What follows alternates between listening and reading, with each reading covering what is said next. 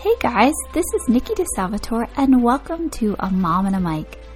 This is a production of the Ultimate Christian Podcast Network and was created to provide a safe place for women of every age, every walk of life, and every background.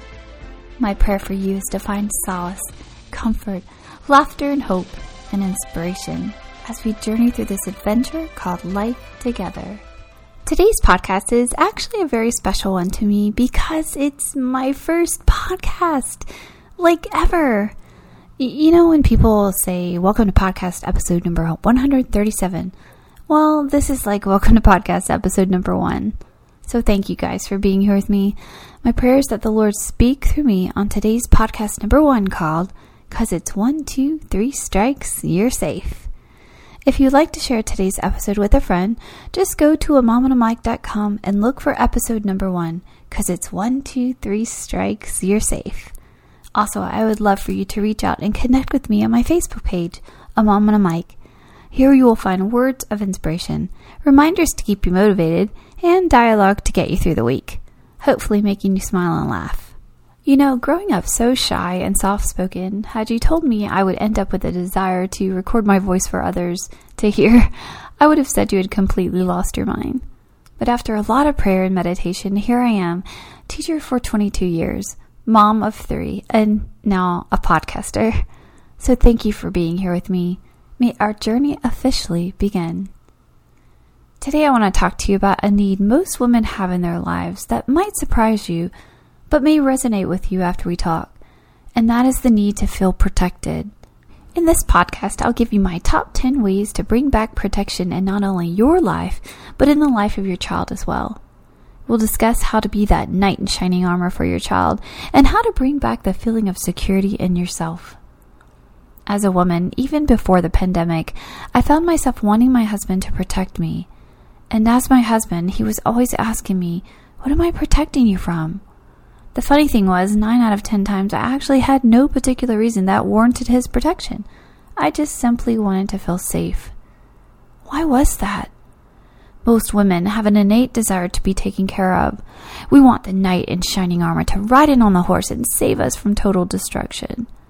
But what we need to realize is that our Heavenly Father is our shining knight on the horse, the perfect gentleman ready at any moment to save us. So many of us spend hours researching the best home security plan or the latest internet antivirus software, and all that's good. But what we miss is that without God in our lives, that extra security is just superficial. We tend to build an invisible wall around us, thinking that we ourselves can build a safe place. But without applying the real glue, which is Christ, it's going to eventually come down. So, not claiming I'm an expert by any means, but here's my top 10 ways that will hopefully bring back security and protection in your life. Here we go. Number 1, ask the Lord to protect you. Simple, done, finished. You don't need an hour-long dissertation with fancy words in order to ask the Lord. Just ask. God tells us in Psalm 91, verse 7, though 1,000 are dying around me, the evil will not touch me. He even goes on to say, for he orders his angels to protect me wherever I go. The Lord says, I will rescue those who love me. I will protect those who trust in my name. When they call on me, I will answer. I will be with them in trouble. I will rescue them and honor them, and I will satisfy them with a long life. So, if you're like me, you may be thinking, so what's the catch? Well, the only catch is that you have to truly believe. You have to believe that although life deals us trials, and we all know it will, He is there and will see us through them. What we have to remember is that we've got to spend the time with Him, and simply we just have to ask. Number 2, take care of yourself. When we don't sleep enough, eat good healthy food, exercise, or take time to relax, we feel more vulnerable to life's circumstances. So, for 1 week, I propose that you try my Saturday ritual. First, I take 2 cups of scented Epsom salts, usually from any drugstore or grocery store, a cup of baking soda, and some drops of essential oils. One of my favorites is bergamot. I light a candle, I get the book I'm currently reading, and I relax in a quiet bath. Not only does this lower my cortisol levels, which is our stress hormones, It detoxes my body at the same time. So if you're like me, I used to feel guilty about taking time out for myself because I felt I needed to be taking care of someone else, like my children, husband, or things around the house. Do we have children running around that need our attention and time? Yes. Are there always going to be something else that needs to be done? Yes. But just like how we are instructed on an airplane to put on our oxygen mask first before helping our child, that concept applies to our everyday lives as well. To be the protector for our children, we must first protect ourselves, body and mind. Number 3, clean out a closet. When I say clean out your closet, I literally mean your closet. However, I don't just mean to stop there. Clean out your inbox, apps you don't use, and clutter around the house. Clean out drawers, to-do lists hanging around that you haven't updated, and basically anything you can get your hands on. You would not believe how freeing this will feel. I know most of us have heard the saying, too much of a good thing is too much of a good thing. Well, that statement speaks volumes in our lives when it comes to feeling protected and in control. Sometimes when we have too much going on, we are left feeling weak, insecure, and overwhelmed. Before you commit to a yes, really evaluate it and ask yourself this question. Does it serve me? I'm not suggesting that we are royalty and that it's necessary to be pampered as such. But what I'm saying is it's important for you to acknowledge what brings joy to your life and allow the people and things which are toxic for you to just pass by. Number 4, listen to your inner voice. If something in your gut tells you to stay away or to be cautious, listen. Does this mean we are prophetic and can tell the future? No, not necessarily. But I will tell you that there is something to say about our instincts as moms that are as sharp as a metal detector in a field of magnets. I know for myself, 9 out of 10 times when I don't listen to my gut instincts, I live to regret it. We're so used to going 90 miles a minute. Make yourself stop, stand still, and listen. You will be surprised how clear your answer and your voice becomes. Number 5, surround yourself with people who make you feel safe. In a nutshell, if that means you're down to 2 people in your life right now, so be it. Think quality, not quantity. Number 6, turn the light on. Not literally speaking, although by any means that would help, but I'm saying turn your light on. Be kind, and genuinely kind. It may start with just a smile, maybe at the neighbor you may not particularly care for, but don't let it stop there. Plan an intentional random act of kindness. Pay for the person in front of you. Offer to pick up groceries for a friend, or bring your child's teacher a latte one morning. Now, as a teacher, I will tell you, if you're going to do that, don't be bringing some nasty old gas station coffee. If you want to bless their life, make it a Starbucks or Just Love Coffee or something. And no, I'm not being paid by either to say that. Finally, strive to leave a mark on your life, not a stain. In return, you will be the one intensely blessed. Number 7, change your view. Perspective is everything, and it's totally free. Instead of paying bills at the counter, take a laptop outside on the porch. Instead of reading your child a book in bed, make a tent out of old sheets and read with a flashlight. Instead of eating dinner at the table, pack a picnic and head out to the yard with a blanket. Perspective is a powerful tool. All it takes is doing something you always do. Add a small change, and suddenly you see things from a whole different view. This new angle will give you a sense of freshness that your mind may need, providing you with a renewed spirit of peace. Number 8, find some sticky notes. A few years ago, I took the test to see what love language I was. And not to my surprise, I found out that it was hands down words of affirmation. After some thought, I realized that because of this, I have a constant desire to know if people around me are okay. Just that little discovery explains so much of my choices and behaviors throughout my life. As a person who thrives on positive, encouraging words, I decided to write some of these expressions on sticky notes. Some are promises in the Bible from the Lord, some are uplifting cliches, and some are notes from others that touched my heart. Try and put one where you tend to frequent the most. I have several in my classroom and a few around my home. Read them. Speak them. Remember, what your mouth says, your heart believes, and what your heart believes, your life usually reflects. Number 9, log it. Keep a journal of what makes you feel protected. You don't necessarily need to write long paragraphs, just jot down times you feel safe and who and what the situation was like that provided that feeling. Start with some simple mindfulness. Begin noticing how you feel when you're around certain people or at certain places, such as a restaurant, shop, or event. When you're feeling insecure or in need of some extra protection, see if you can hook up with someone on the list or go to that certain place. For me, as silly as it sounds, it's Barnes & Nobles or Starbucks. Why? I really have no earthly idea. Just both stores are just a safe place for me mentally. And all I know is that when I am there, drinking a coffee, surrounded by books, I'm content and I'm happy and I actually feel safe. On the flip side, learn to tune into your mind and mood for people and places that do the opposite and avoid them. Last and certainly not least, number 10, be proactive. Try out these strategies and learn what helps you and apply those strategies before insecurity creeps in, instead of trying to recover afterwards. You will find that life will stay more steady if you are proactive instead of reactive. Okay, so now we've talked about how to bring back a feeling of safety in your life. Let's talk about my heart and soul, our children. In my classroom, I have 20 students that depend on me daily to teach them. However, I can't even begin to teach them until I have made each child feel safe. That's how children are. If you want them to care about what you know, they have to know that you care. It's no different with our own children at home. So, drum roll please. Here are the top 10 ways to make your child feel safe. Number 1, just spend time with them. Remember, your time equals their security.